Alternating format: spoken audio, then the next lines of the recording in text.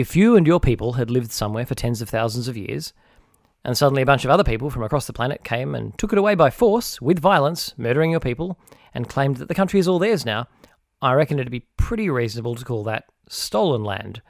Anyway, this podcast is recorded on the stolen land of the Wurundjeri and Pangerang people. We as a country should probably do something about attempting to address the wrongs our country is built on, rather than pretending it's all sorted and everyone should just move on. We haven't, but we should. Well may we say, God save the Queen, because nothing will save the Governor-General. You know I've searched my heart to prove there's better ways to push and pull. Hey, whatever gets you through these days. Hello and welcome to Well May We Say, a progressive podcast about Australian politics. This is episode 158 for Saturday 21st January 2023. I'm Jeremy Siapirko, and each week I'll be joined by a different guest host to help me discuss what's just been happening to the country, what's likely to happen, and hopefully what we can do about it. Tonight I'm joined by returning guest host Tom Ballard. Welcome back, Tom. Hello, Jeremy. You say every week you'll be joined by a co-host, but you haven't done one of these since November. Yes, sure, it's a thin tissue of lies, and it's been called out immediately. You know what, I'm not even going to edit that out. I've had months in between my fucking podcast. Sorry, I don't know, look, there were periods before I had children where it was a bit challenging sometimes. You had other things you wanted to do. But then if you've got work, then little children, then what follows that, which is collapsing, it gets harder to do the podcast. It will improve. And yep. There'll be more times. But my two oldest kids start school this year, so there'll be some opportunities there for recording potentially during the day, maybe, which weren't previously. But anyway, Tom, for a week to return and have two white guys to talk about these particular stories, but there have been two sort of really significant stories that are revealing of what kind of a country we are this week. Well, it's racist Christmas, everyone. It's January 26th. This is when you expect to see these sort of stories come out. It's a wonderful time of year, and it gets earlier year after year, I'd say. That's right. So we'd only just got through Christmas, and then these things happen, and it's a whole month to go before. Anyway, neither of these are actually about about January 26th, although obviously there was a bit of a kerfuffle when the Albo government reversed some of the more racist, like overtly racist things that Morrison had done, when you're in the bit where they're like, councils can't hold citizenship on any day other than January 26th, and we'll take it away from them if they try it. And they reversed that, like that overt FU. But we had two other ones this week. So the most important one, I suppose, is that thanks to a rather pointed protest, we're now all a bit more aware of what Woodside are planning on doing in the peninsula with the Marajugga petroglyphs, and it's been approved by the federal government. There is the local elders that the government recognises have said it's okay, which seems odd, but basically a large part of these 50,000-year-old petroglyphs, and the art is literally it's a tourist site. Like, if you look up for Marajugga National Park, you'll see what the sort of petroglyphs are like, and a bunch of them are going to get destroyed by Woodside. Anyway. And is this the Woodside Scarborough project? I don't know. That was a different word that I hadn't looked up. I don't know. Scarborough near Burrup? So Burrup is the bit of Western Australia sort of where it goes out to the west and then comes back in again, and that sort of pops out that bit. But not the big peninsula bit that you can see when you've zoomed out from Australia. You've got to zoom in a bit to see Burrup. It says a man who just literally looked it up on Google Earth and was unaware of it until this morning. Anyway, thanks to this protest. So some protesters went and spray painted the Woodside logo over the top of a famous Frederick McCubbin picture from about 150 years ago, whatever. Okay, it's down. The man down on his luck one. You've seen it, like you've seen prints of it. Everyone's seen prints of this picture. Anyway, they spray painted Woodside over the top of it and pointed out that this was what they basically did was the equivalent of what the other artists in this story, the other one of these stories this week did, being pointing out how white Australia gets really, really passionate about certain things like McCubbin paintings or Anzac Day, but really is unable to see how the fact that they don't get equivalently outraged by the destruction of, or destruction in this case of even older art that happens to be Indigenous, or in the case of the other story, the impact of other things that ancestors have experienced, which we'll get to. I mean, I'm really doing bad at sizzling the second part of the story. Anyway, my point is, this story, like everybody, if you looked online at all the stories of this, and at first I think people didn't realise that the painting had not been destroyed. It has a cover on it. Like the spray paint didn't actually hit the painting itself, and the woman, the protest is being charged, which she shouldn't. But there were people saying, "Oh, she should go to jail." I bet they didn't call for the jailing of the Rio Tinto executives that blew up the gorge. I did. I was very vocal in my calls. I mean, I think that all fossil fuel executives should be jailed by the nature of their jobs, but for separate reasons. Those ones in particular, they're the front of the queue, the Rio Tinto guys. Yeah. But those people were not calling for Woodside. Like, they're not outraged by the destruction of Indigenous art.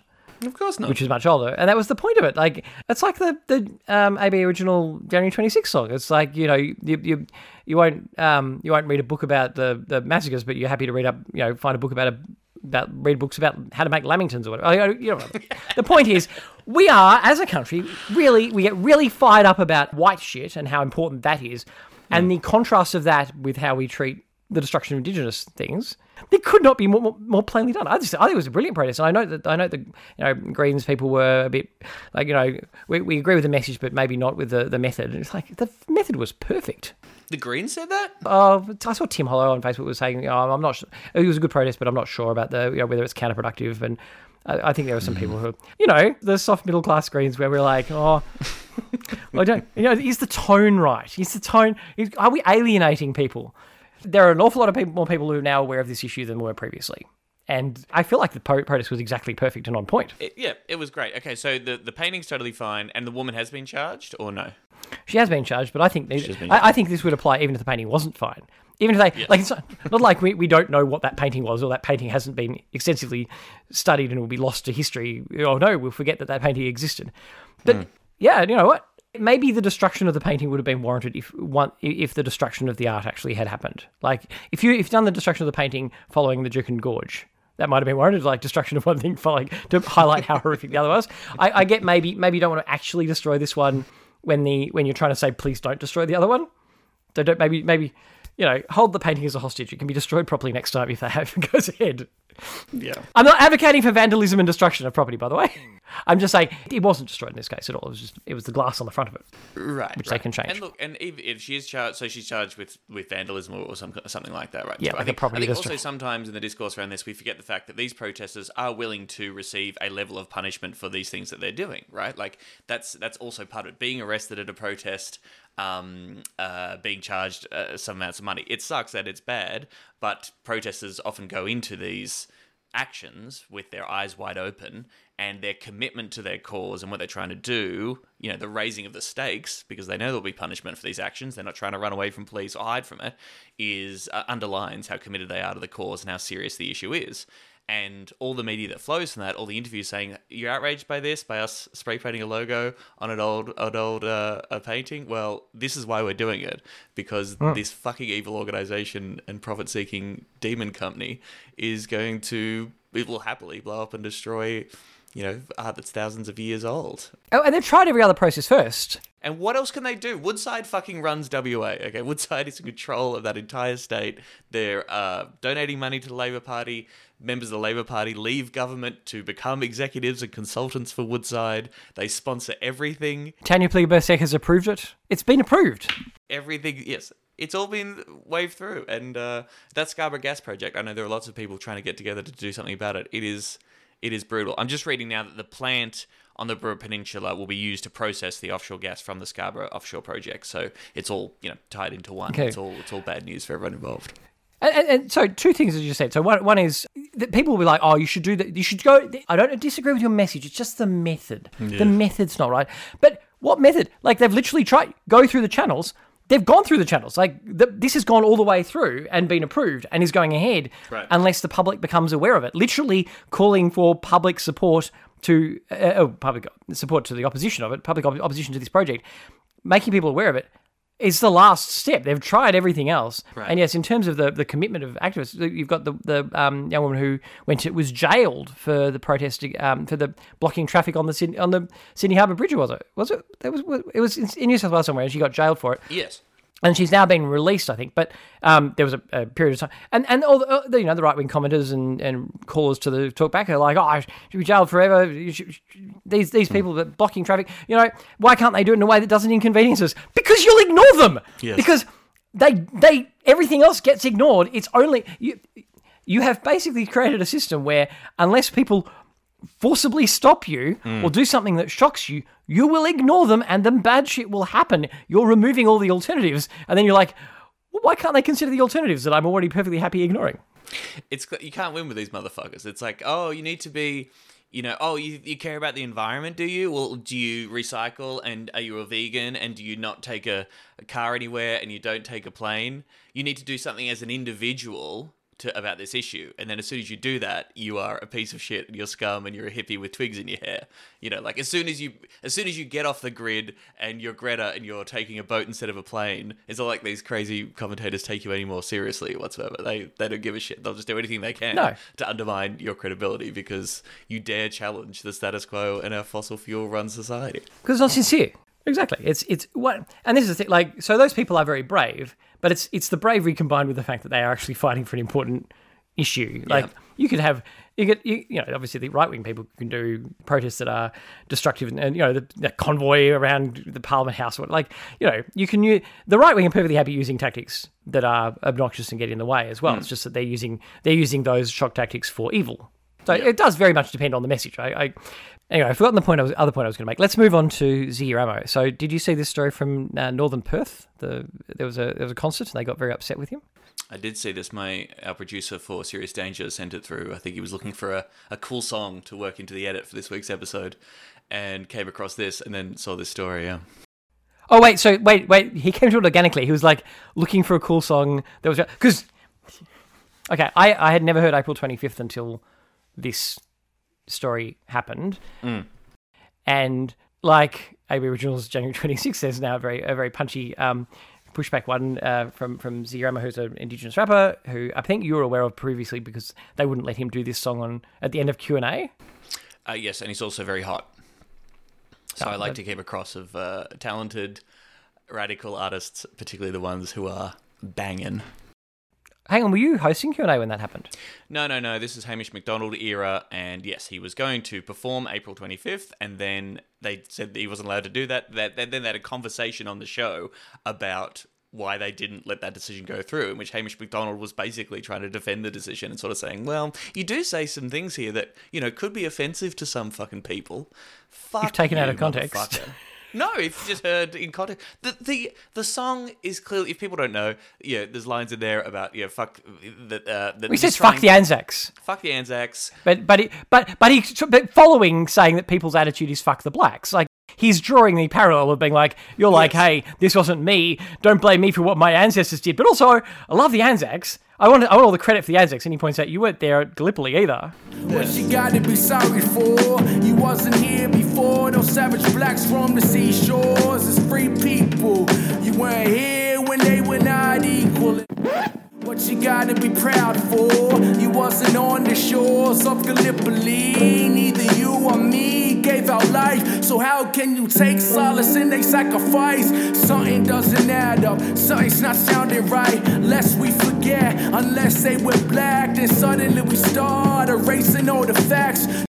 That is the point that needs to have been made over, like every time. It's weird how white people are like, oh, you can't blame me for what my ancestors did, but I would like some credit for what my ancestors did. Yes, and they cancelled off, and then, actually in this ABC article, I'm saying they have embedded the video of him going Q&A and explaining that it's censorship from the ABC. It's just ridiculous. Like, oh, you're not allowed to say the thing.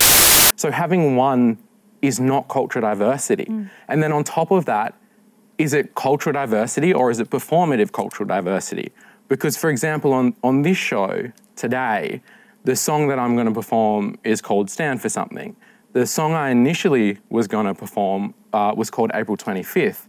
And this is a song that I was not allowed to perform. Like I was basically censored in the fact that the ABC said that it was not appropriate. So is it performative? Because me sitting on this panel ticks off a box for the ABC that is cultural diversity, but if I'm not able to express my perspective, is it performative or is it actual cultural diversity? Because as Barnaby said, it's important that we have freedom of speech and freedom of expression. So if we have seats at the table, but then we are not able to express our lived experience, are we actually having cultural diversity, or is it performative? And then in this instance, he's booked to perform at a council event. He sent through lyrics of the song ahead of time. It was Auslan interpreted. He was booked, all his stuff is out there. And presumably people booking these artists listen to 2-3 songs that are going to be performed by the people you're booking. And then after the fact, because some people got offended, this council apologizes for booking him at all. It's so cowardly, and it will have been different people. It will have been the people who booked him in the council will have known exactly what he was going to do and been on board with it. Okay. And then the people at the top of council would not have been aware of it. They would have gone, oh, no, okay, it's good to have an Indigenous rapper, yeah. And then they would have had no idea what the thing was. Yeah, good to have a black guy. Just don't say anything. Don't say anything that might be critical of this country or your experience. Don't express yourself as an artist. Please just say the correct words within a very specific box that makes us feel okay. And anything you say can't upset anybody here at this event. That's just completely unreasonable. I just think they've got their heads far enough up their own asses that they can't imagine that people would be angry, as in Indigenous people might have angry things to say that might upset some white right-wing snowflakes who might be like, what? I don't need to hear about my very hardcore built-in but unacknowledged hypocrisy on these sorts of things. I didn't want to hear that. No, I had my family there. I don't want my family realising that our worship of Anzac Day, but simultaneously reasonably contemptuous attitude toward Indigenous people and our defence of our historical actions as a country being, I didn't do it. I didn't need to have that, the inconsistency between those positions pointed out to me when I was trying to have a barbecue with my family. In fact, I'd like them to never be pointed out to me. That made me feel good. You're ruining racist Christmas. You caught me by surprise. I thought that a picnic run by the council, surrounded by largely white people, was a safe place where nobody would point out my hypocrisy on subjects of Indigenous people. And you did it. The city strives to offer... This is the fucking statement. The city strives to offer diverse cultural performances, and we want to make sure that we continue to present respectful acts that our community will appreciate and enjoy. And Ziggy, I think you said it was Fat Nauna, said he wasn't contacted by them before they apologised. He said celebrating cultural diversity involved the exploration of different points of view. If you want me to go up there and look black but not be black, how does that work? Me looking and being culturally diverse comes with a completely different experience than the majority of your community. Damn right, Ziggy. Fuck these people. Without wanting to be the white posing Rastafarians in 10 Things I Hate About You going, that's right, Mom. Then the kids are going, shut up, don't let me start on YouTube. So without wanting to be those guys, yeah, well said. I'm willing to bet that it's different parts of council. Like there will be the people at the top who weren't aware. They were just broadly aware that it was happening, but weren't aware of the detail. Them being ass covering because their worst rate pay, their grumpiest. They will have got some pushback from reactionary dickheads who they do want to keep happy. Jesus Christ! And these would all be same anti-woke free speech people, and you can't say anything anymore. And wokeness is ruining comedy people. But of course, this is I'm trying to write some stand-up about this a moment. I'm going for left-wing edgelord. That's my new brand. Okay, so I'm triggering the right and offending them all by saying left-wing ideas. I cannot imagine. Like Tom, you've been booked to do gigs around the country before. I can't imagine you doing a gig and going to a place which wasn't anticipating perhaps some edge to your comedy that might piss off some people in the crowd who might then go and try to cost you afterwards or something. I can't imagine that ever happening. No, I think everyone loves my comedy and I make everyone feel good and everyone has a great time. Book to see Tom Ballard today. Coming back to Wang again, Tom, for a while? I'll be there. Oh, yes, that's right. Yes, Wagga Wagga. Jeremy came to see me live and everyone loved it. Not a single old boomer couple came up to violently threaten me in any way. It was Wang, not Wagga, but have you been to Wagga? Have you done a... Oh, Wagga. Wang, sorry. God, Wagga would have been even worse. They're all the same. Sorry, that's racist. It basically gets people that live in towns that start with W. All places that start with W the same. Anyway, so, look, I think we're on board with those protests. The other thing I wanted to touch base with this week, and I don't know, because we haven't done the podcast for a while, actually, You haven't have you recorded a podcast since Pell, Peritet, Molan and Ardern? Not since Ardern. No, well, we recorded, this time recording this, we've recorded the episode of Serious Danger, which will come out on Sunday, in which we went deep on Molan and really got into the nitty-gritty. It's a tough time. We've lost the Nazi Pope, we've lost George Pell, we've lost Jim Molan. It's getting crowded down there, I tell you what. God, I forgot about Nazi Pope. Oh my goodness. Never forget Nazi Pope. The bit that got me about the Pell stuff was that it turns out that if you commit enough horrific crimes, if you go so far that eventually it comes down to such a serious crime that the bar for the punishment would be extremely high, and the bar is very high to prove it. And if you can get a really shonky high court to throw it out without having, without ever actually seeing any of the evidence, they can throw it out on dodgy grounds. And then you can be like, I was acquitted of the absolute worst thing that I was accused of. Yes. And then we can just call me the innocent. I'm an innocent guy who was persecuted. Therefore, I'm the best. The fact that I very clearly set up the thing to avoid paying compensation to the victims of other pedophile priests that the church moved around and exposed to children. The fact that I specifically came up with the, very classic. I think when we look at what is a moral position to take, my extremely wealthy organisation doesn't own any assets, so you can't sue us because we've squirreled them all away and set them up in trusts and things. We don't own anything, even though, clearly we have vast land holdings and have a lot of money, but we don't own any of it, so you can't touch it when we do the wrong thing. Not for you. Yep. Nothing says morality like hiding your assets so that the victims of your abuse can't catch you, can't get any compensation. I mean, that's what morality is all about. Don't you reckon that? Absolute piece of shit. I've been, again, writing some stat-up about Dear Georgie too, and some, I liked all the quotes circulating, so we got to reflect on the incredible contribution to intellectual life that that George Pell gave us. He told us that homosexuality was a worse health hazard than smoking, which is true, and it's just as hard to quit, I'll tell you that much. He said that abortion is a greater moral crime than priests abusing little kids. He said that at World Youth Day. Yep. Which seems, very convenient for someone who was protecting pedophiles at the time, I suppose. And I didn't know this, actually. I'm researching this other show about the referendum. Did you know George Pell was for the Republic in 1999? He backed a yes vote. No, I didn't know that one. Because obviously he hated the word no. He was also... Does it work without the fist pump for the punch? I think it still does. That's a crucial part of the bit. I refuse to cut it. All right. No. But I retweeted this. Cheat Media tweeted the two front pages, right? So George Pell dies. Front page of The Australian. God's strong man. Okay, glowing tribute. Lovely little photo there. Jacinda Ardern retires. Empty end for saint of left, with a horrible photo of her and some fucking Greg Sheridan bullshit with the headline "Queen of Woke leaves chaos in her wake." Now, a beautiful contrast between the way that the Murdoch media particularly venerates pieces of shit and will mercilessly mock any left-wing woman in power.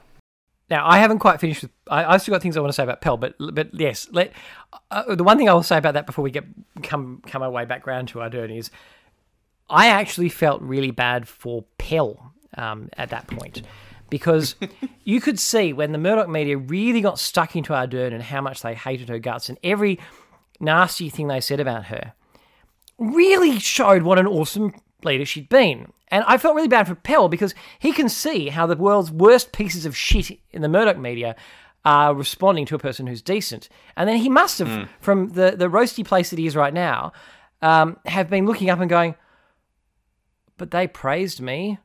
Oh my God, I'm a fucking monster. Greg Sheridan said, oh, that guy was... Oh, shit. No. Oh, the bad one. Yeah. The Australian is the official newspaper of hell, and I believe they play Sky News on the TVs in all the walls in hell. So yeah, that's good to know. Oh, I'm sure that there's free copies of the Herald Sun as you as you plummet down to the fiery lava pits.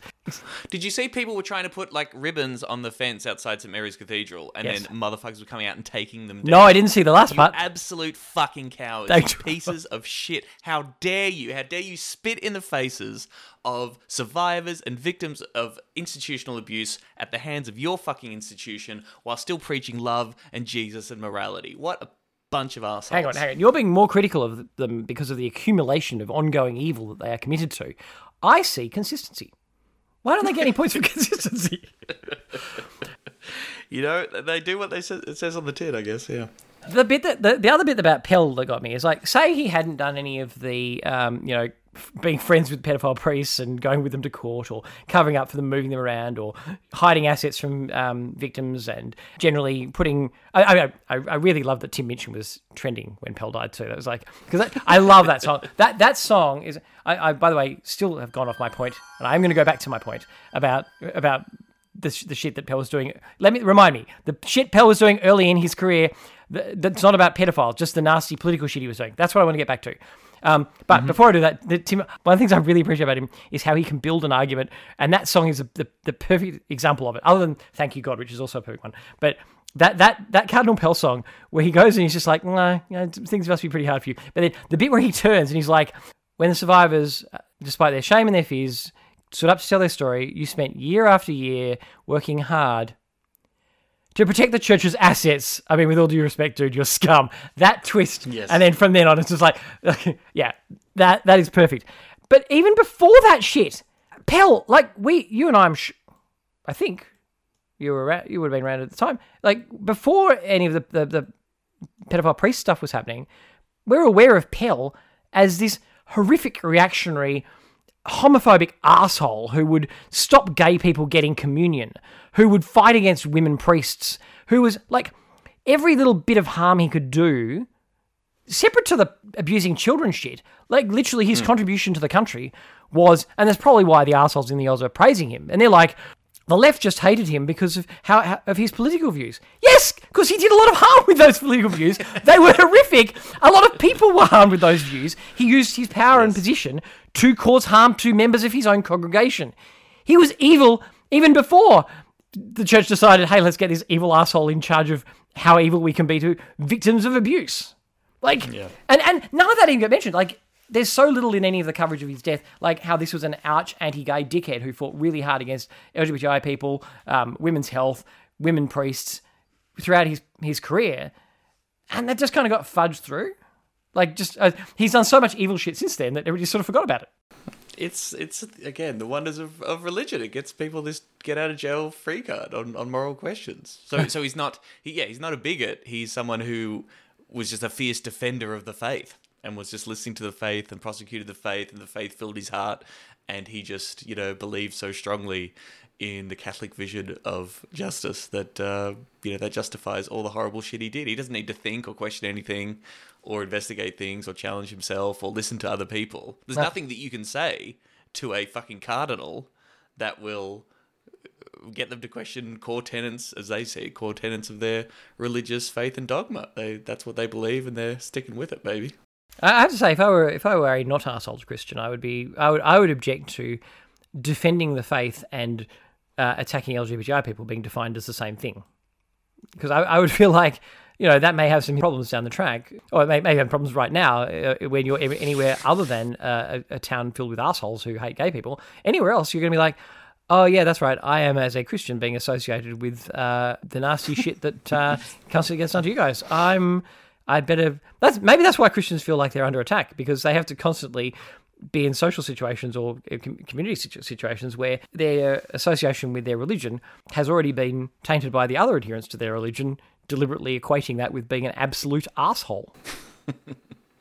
I mean, I think it's very funny seeing. I mean, the current Pope still has a lot of cook shit, and he's still mourning the loss of Pell and does all that stuff. Like, fuck the Pope as an institution, and generally the head of the Catholic Church is not going to be the coolest dude in the world. No. But certainly this Benedict is way more progressive than all the popes that came before him, and watching conservative Catholics lose their fucking minds about that is very fun to watch.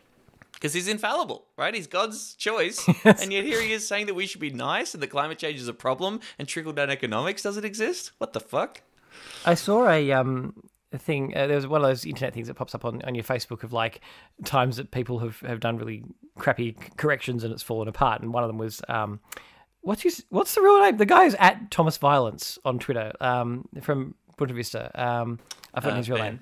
Ben, yeah.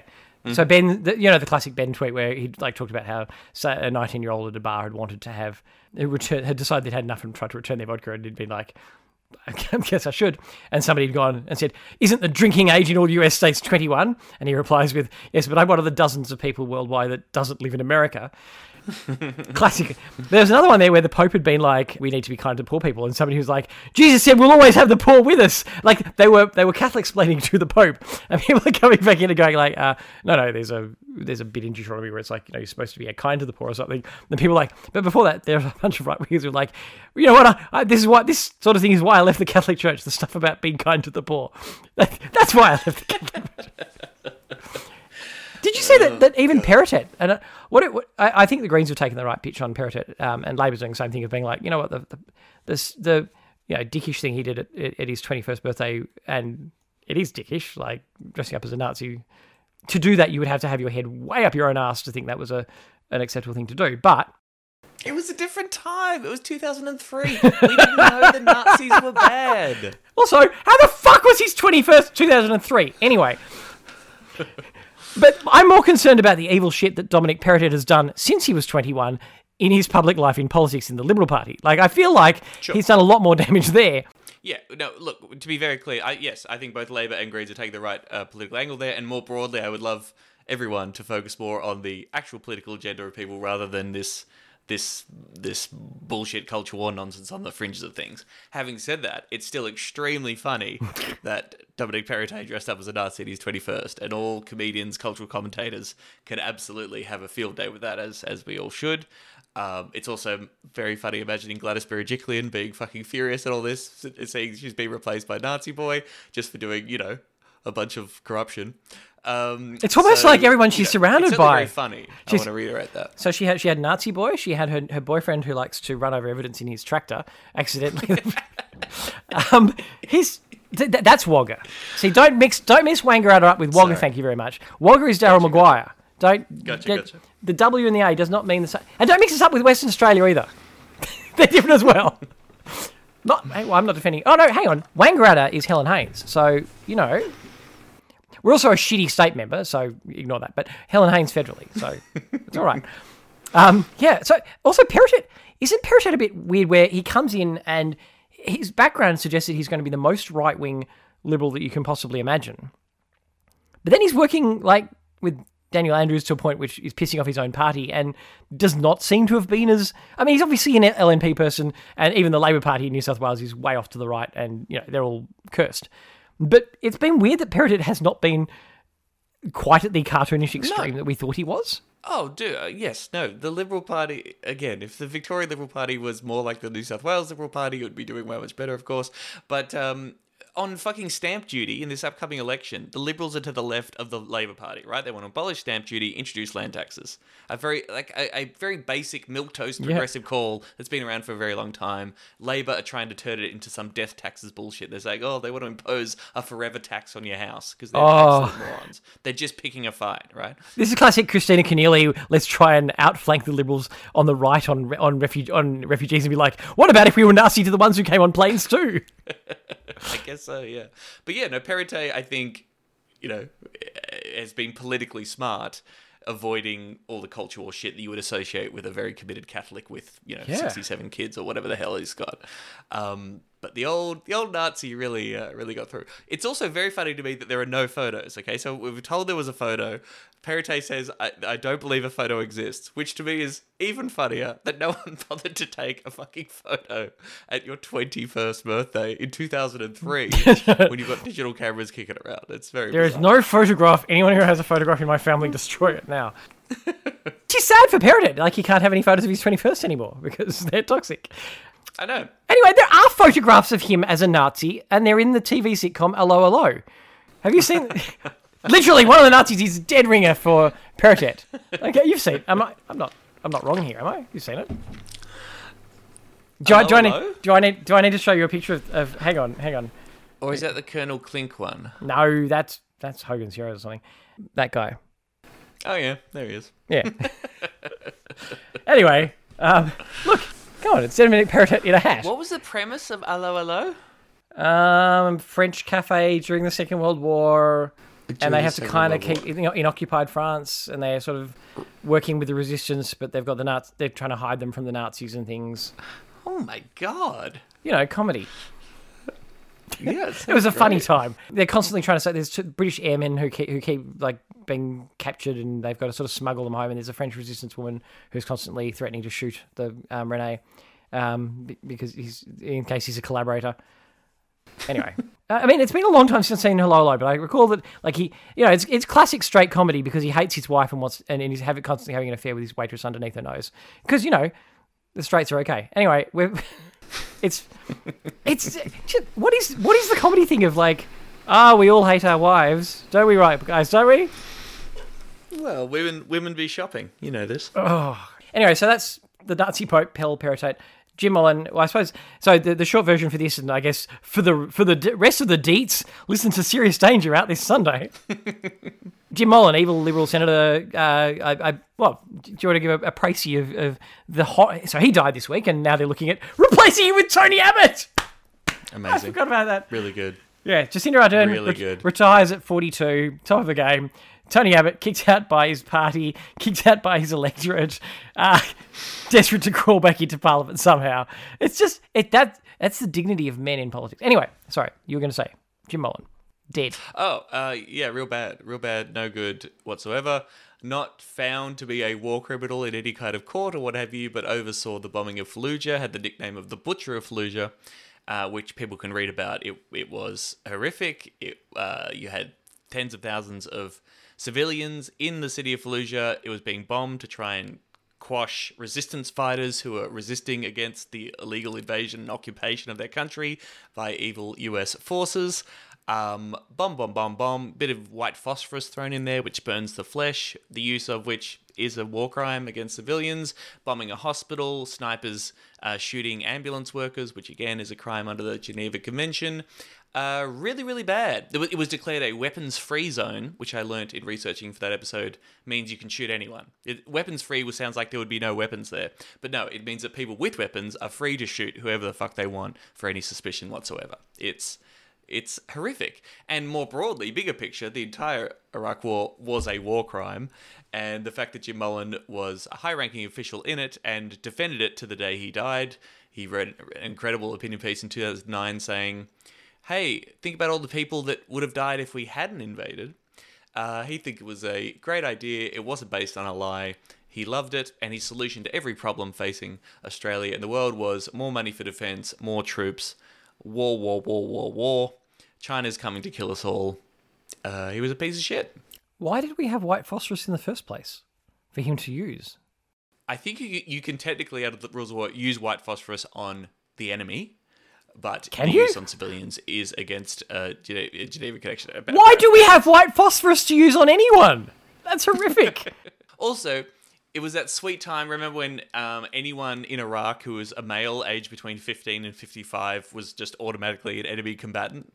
So, you're not killing civilians. You're just killing a dude who's in the right age bracket and has a dick and balls and is therefore a terrorist who wants to Isn't that still the case in Afghanistan? Aren't they literally? I'm sure it is. I'm pretty sure that's the classic. You're a male between these ages, therefore we can bomb you from a drone. I mean, I know they pulled out of Afghanistan, but I'm not sure they ever rescinded that. We can still drone strike anyone we feel like. I'm sure. Yes, I'm sure that's a general vibe wherever the US is droning and bombing. Jim Mullen, of course, also overseeing Operation Sovereign Borders, is sort of credited as being the architect of that policy, which he thought was a wonderful success. Something that every Australian should be immensely proud of, I believe is the quote from Jim Mullen. And also, hang on. Timed in his political. Hang on. Why are you saying that we shouldn't be proud of a policy of dragging refugees out to sea, trying to prevent refugees from seeking refuge from persecution, and trying to bully them into staying in danger so that they can die quietly out of our eyesight? Are you saying to me that we, as human beings in Australia, should treat other human beings who are seeking refuge with compassion and humanity, rather than monstrously trying to pull up the drawbridge and chuck them out to sea, bully them into staying in danger and dying? Are you saying that that's not something to be proud of? Tom, our whole country is built on this. That's what I believe in, I'm a little soy boy, and those are my thoughts and feelings. Oh. Sorry, Jimmy. Oh. Sorry, Mullen. Oh, so see, people like you are in charge. We just treat refugees with humanity and not be monsters. We wouldn't be monsters anymore. Goodness gracious. I know. Sorry, you were saying before I interrupted you to express. I mean, I don't think anybody in this podcast, listening to this podcast, would be overly sympathetic with the plight of other human beings. That's certainly not what we're all about. That's not the, well, may we say, vibe. No. And more recently in his political career, Jim Molan was hit the headlines in 2018 when he shared 2 videos from Britain First, the far-right white supremacist organisation. One was called Muslim Thugs Beat Woman in Holland, which was completely debunked. He never apologised or thought it was bad that he shared those videos. He was just provoking discussion, and he was anti-violence. I'm just asking questions. I'm just asking questions. Just putting it out there. You know, he was awful. He was an absolute piece of shit. Now, and the discussion we have on Serious Danger was about, you know, what does the left do when something like this happens? Obviously, this guy dies from cancer at 72. It's sad for his friends and family, but that has nothing to do with us. That's not, you know, it's not important for that to enter the public debate or political discourse. Larissa Waters, the Greens leader, tweeted her condolences and sort of said, despite our philosophical differences, I respect his sense of service, which she then deleted. Good. Delete it. Don't praise these assholes. No, deleting is good. God. Yes, no, don't post at all. But I thought it was so interesting because the coverage was wall-to-wall glorification. This hagiography of this guy, you know, Australian hero, patriot, fierce defender of his country, Albanese saying he's great, an honourable man, a man of principle, yada, yada, yada, sucking this guy's dick now that he's dead, right? And it was so ubiquitous that I actually think that there is some value in left-wing voices in that moment coming through and saying, hang on, let's reckon with this guy's full record. Let's actually talk about what this is. You know, it's not just like randoms on Twitter saying he was a war criminal. You should have, you know, we should, as the left, as the organised left, we should be able to point out his horrible record, the things that he's did, because that's the actual full picture. 100%. Like, his supporters aren't doing it in a vacuum. Like, I am not on the, if he's a public figure. Yeah. If there is any hagiography at all happening, which there almost always is, these are political figures, their side is using this opportunity to launder their reputation, and then in 5 years' time can refer back to, oh, no, this is a great guy that we've all agreed was a decent person. Because then they're just like, no, only our side gets to talk now. Right. Fuck off. That is harmful. Yeah. And, you know, I could not agree with you more. You're allowed to talk, but you better say good things. You can't say a single critical thing about this motherfucker. That's even worse. That's even worse, because then that's right. The thing where the opponents have to feel like they should say something positive at this time. That's again used to launder that dickhead's reputation. Like, even his enemies had to concede. Don't give them that. Yes. They're not using it for. Well, we might have disagreed, but in the end, we all came in things with good faith. No. He was a patriot. No. Not philosophical differences. No, this guy was overseeing war crimes and backed in an illegal invasion of another country that resulted in, on some estimates, up to 1 million fucking deaths. For Jesus Christ. And weirdly enough, I don't think Jim Molan ever felt bad about saying horrible shit about the people he killed in Iraq. No. I don't think he ever felt bad about, like, demonizing them. Oh, actually, you know what? I shouldn't say anything about the people that I killed because they're dead and it's not respectful to their memory. Bullshit. He would demonize them to justify what he was doing. Totally. And hated his political enemies, as he should. Was regularly saying, you know, the Greens are dangerous and they're idiots and fools and evil, and, you know, it was just as much a... Hang on, did he say that the Greens were serious danger? Pretty much. He was so along the same lines. But you're totally right about laundering the reputation and reinforcing current positions. I mean, Tony Abbott, I believe, in the stories around him replacing him, saying the best tribute to Jim Molan's memory is to pursue his fear of China, right? Like, Jim Molan correctly identified China as the worst possible threat, and so we all, in honor, in tribute to the late Jim, shout outs to a real one, we should prepare for war with China as soon as humanly possible. Yeah. And you know what? We have a duty to smother the "you can't talk ill of the dead" line generally, like, not just be like, hey, it's okay in this case. No. That is exactly the same as the tone policing thing of no, you know, you've got to say nice things. You've got to operate within the system when you're fighting against injustices or whatever. No, you've got to. It's all the people who are in charge of the system, right, telling you how you can't actually fight them. Yeah, you have to let them do what they want, and anything you do is uncouth and rude and wrong, and the manner is wrong, and therefore you should be just, you know, it's a ruse. Yeah. It's a scheme, and we should call it out for the bullshit that it is. Come, sing at our council event, but don't sing any of your songs that are rude and naughty. Yeah. Yeah. It's one of the things that you gradually realise, like, I grew up with a lot of BBC English comedy and drama, all that content by the ABC at the time. Like, and so much of that comedy of the era is all about manners and awkward social situations. Like, it's the stereotypical English. That's what they. One of the types of humour. I'm not going to say it's the only type of humour from that island, but English as opposed to UK. There is a huge part of the English humour that is all about manners and awkward interactions between people with different classes. It's not neutral. It's there to reinforce this shit. Right. It's teaching you what these social mores are, and these social mores are not established in a vacuum. They're established to get. Oh my god, I'm getting more and more lefty as I get older. Anyway, I can't even consume like what I'd previously thought of as neutral English comedy anymore without it being like, hang on, this is just reinforcing the power structures. Shit. God damn you! Keep your elbows on the table. Yeah, it's fine. Yeah, but no, isn't that it? Like and talking of another person who famously dressed up as a Nazi, I don't have huge sympathy for Harry Windsor, who's clearly grown up it would be impossible for him not to, I guess, with his head completely up his ass. And the extent to which he is at this point in his life apparently grasping some of the limitations of the system which he had been taught was, he's seeing some of the flaws at this point. Not all of them.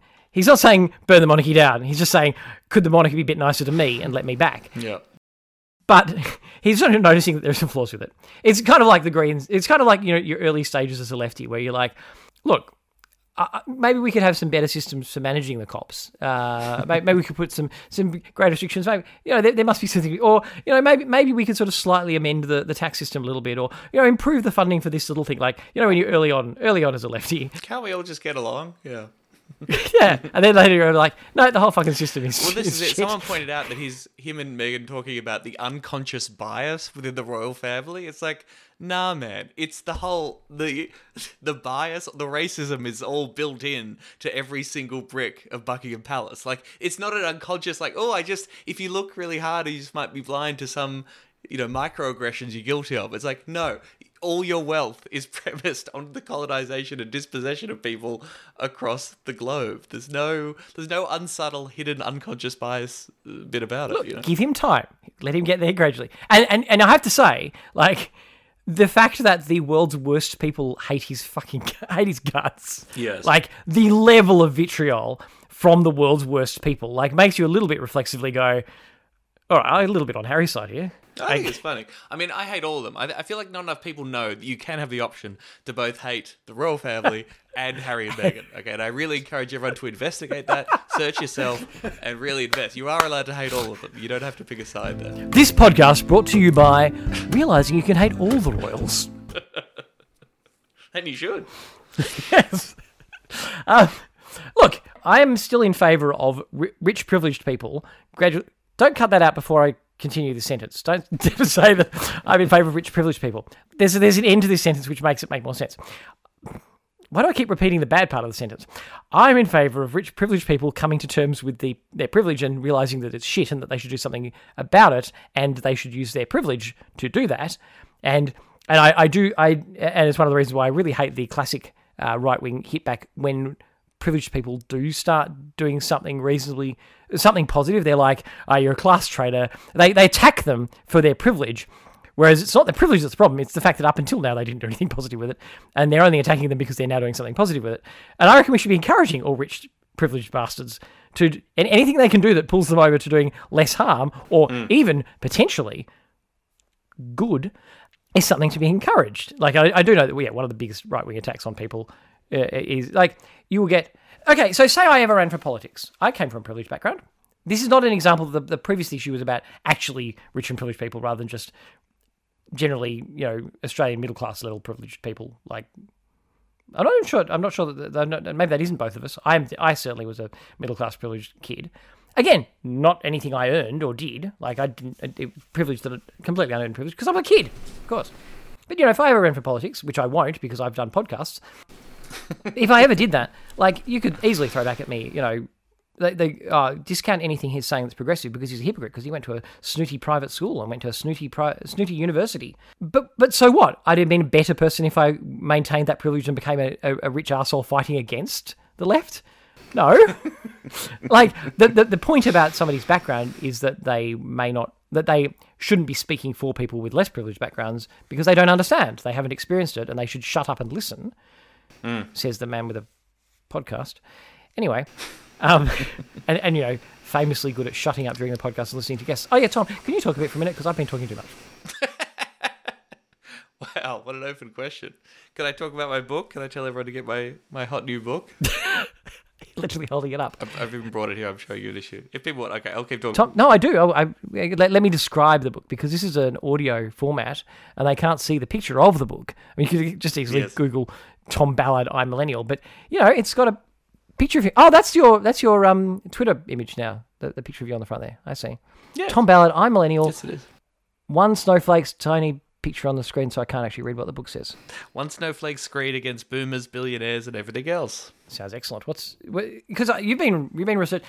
I've noticed, Tom, even in this episode of the podcast, you keep using the word when I was researching for my podcast, and I admire that. I think that's a positive thing, and I can only imagine how much research you actually did for a book. And yeah, I did a lot. Tell us about the book. Too much. It is a hilarious, comprehensive summary of how my generation, millennials, have been fucked over by neoliberal capitalism in 6 main areas: work, housing, education, privatization, wealth inequality, and the climate crisis. And hopefully it is educational, but also very funny, and tries to at least sum up what I've been thinking about and learning about capitalism and political history of this country over the past 50 years in one handy, easy read. And there's pictures too. There's like memes and photos of me as a little baby too. It's fun for the whole family. My mum said she liked most of it. That's actually a bit of a damning indictment, because your mum is presumably from a different generation. And shouldn't she hate all of it? She was interviewed for the book. They're one of the good boomers, yes. I mean, look, you know, by the end of it, even though everyone's like, oh, boomer jokes, and I do love boomer jokes, there's plenty of them in there. By the end of the book, of course, we're getting to more of a class analysis. There are poor boomers, there are very rich millennials, the class society is the real enemy. It just so happens, because boomers were born into this age in which capitalism was somewhat more tamed in the post-war era and the Reconstruction era, and working people had slightly more power to kind of make sure the system didn't, you know, fuck over working people just as much, that they happened to be born into this area of prosperity, which allowed them to sort of build up assets unlike any other generation before. Obviously, it doesn't mean that all boomers had a wonderful life or have had it easy, or that some millennials aren't, you know, ruling class assholes who need to be, you know, sent to the gulag. But that's just the way that sort of this insane wealth and asset gap between older and young people today. That's sort of how it's worked out. I feel like I need to read this book and then have another podcast with you where we discuss the book specifically. Oh, sure. Yes. No, I'd love to hear your thoughts. I haven't had a huge amount of feedback. I've had lovely feedback from people who've come to the launch events or let me know on social media they enjoyed it. But it's very hard to get a book reviewed apparently now, and it really? came out just before Christmas when there are a million books coming out at the same time. So I haven't seen sort of much critical or people engaging with my ideas as a public intellectual, but I will be doing a few writers' festivals and stuff in 2023, so it'd be cool to have a chat about it. But I'd be very interested to hear your thoughts. I'm going to get a copy and have a read of it and have a chat with you about it, because I think and look, and you know, if it's endorsed by you, now you have clarified that your mum's endorsement is one that actually counts, and it's mostly endorsed by her. Yes. That's a positive. In my case, if I got an endorsement by my parents for a book I'd written, I think it would be like getting the endorsement from the Australian, and I'd be deeply concerned. I do have an Andrew Bolt a quote on the cover where he called me a true barbarian. So I'm proud of that. Nazim Hussain says it's a damn hilarious read. Andrew Bolt thinks I'm a true barbarian. Oh, that's sadder. I first thought you said that you'd said that there's an audio lag, and I thought he'd called you a true barbarian, and I was trying to work through that. But I imagine he does support some Bavarians. Anyway, Tom, where can people find you other than in a bookshop? I mean, not literally in a bookshop, but you know, having left things in a bookshop that they can purchase. I go to a bookshop sometimes. You might find me there. Yes, they can find me on social media at Tom C. Ballard. They can go to my website, tomballard.com.au. Just have a Google to find the book. Yes, they can get that. And if they want to come see me live doing my hilarious comedy on stage, I'm touring a show called It Is I to Perth, Adelaide, Melbourne, Sydney, Brisbane, Toowoomba, Cairns, Hobart, everywhere, all over the place. All the Wangaratta? details are on my social media. And actually, Well Maybe Say Heads might be into my other show. It's a comedy lecture, which I'm doing just 2 shows of during the Melbourne Comedy Festival, called Yes No, which is about Australia's history of referenda and trying to change our god-awful shitty constitution ahead of the Voice to Parliament vote later this year. Yeah, I was going to say we were talking about Indigenous issues and we totally dropped the voice issue, which Yeah. we really should have talked about. But anyway, the opportunity has now been lost. And of course, people can find you on... Well, look, maybe we'll talk about the voice. Part of the issue with the voice is that I'm not feeling sufficiently informed to have a meaningful discussion about it at this point. So I feel like maybe I should do some research before we do an episode where we discuss it, perhaps. Imagine. People can, of course, find Tom also on his podcast that he does with Emerald Moon, Serious Danger, Yes. which I'm willing to bet that everybody listening to this does already listen to. But thank you for coming back, Tom. And thank you to our listeners for coming back. We will be working hard to have more regular podcasts this year. As I said earlier, my oldest kids are starting school this year and my other kid is in kinder. So, hypothetically, there may be opportunities where I can record on a more regular time, on an actual set schedule, without children in the house, maybe even each week again. Imagine. Can you imagine, Tom? Huge! Thank you, Jeremy. I appreciate it, man. Cheers. All right. Thank you, everybody, for coming back. Thank you, Tom. See you all soon. Bye.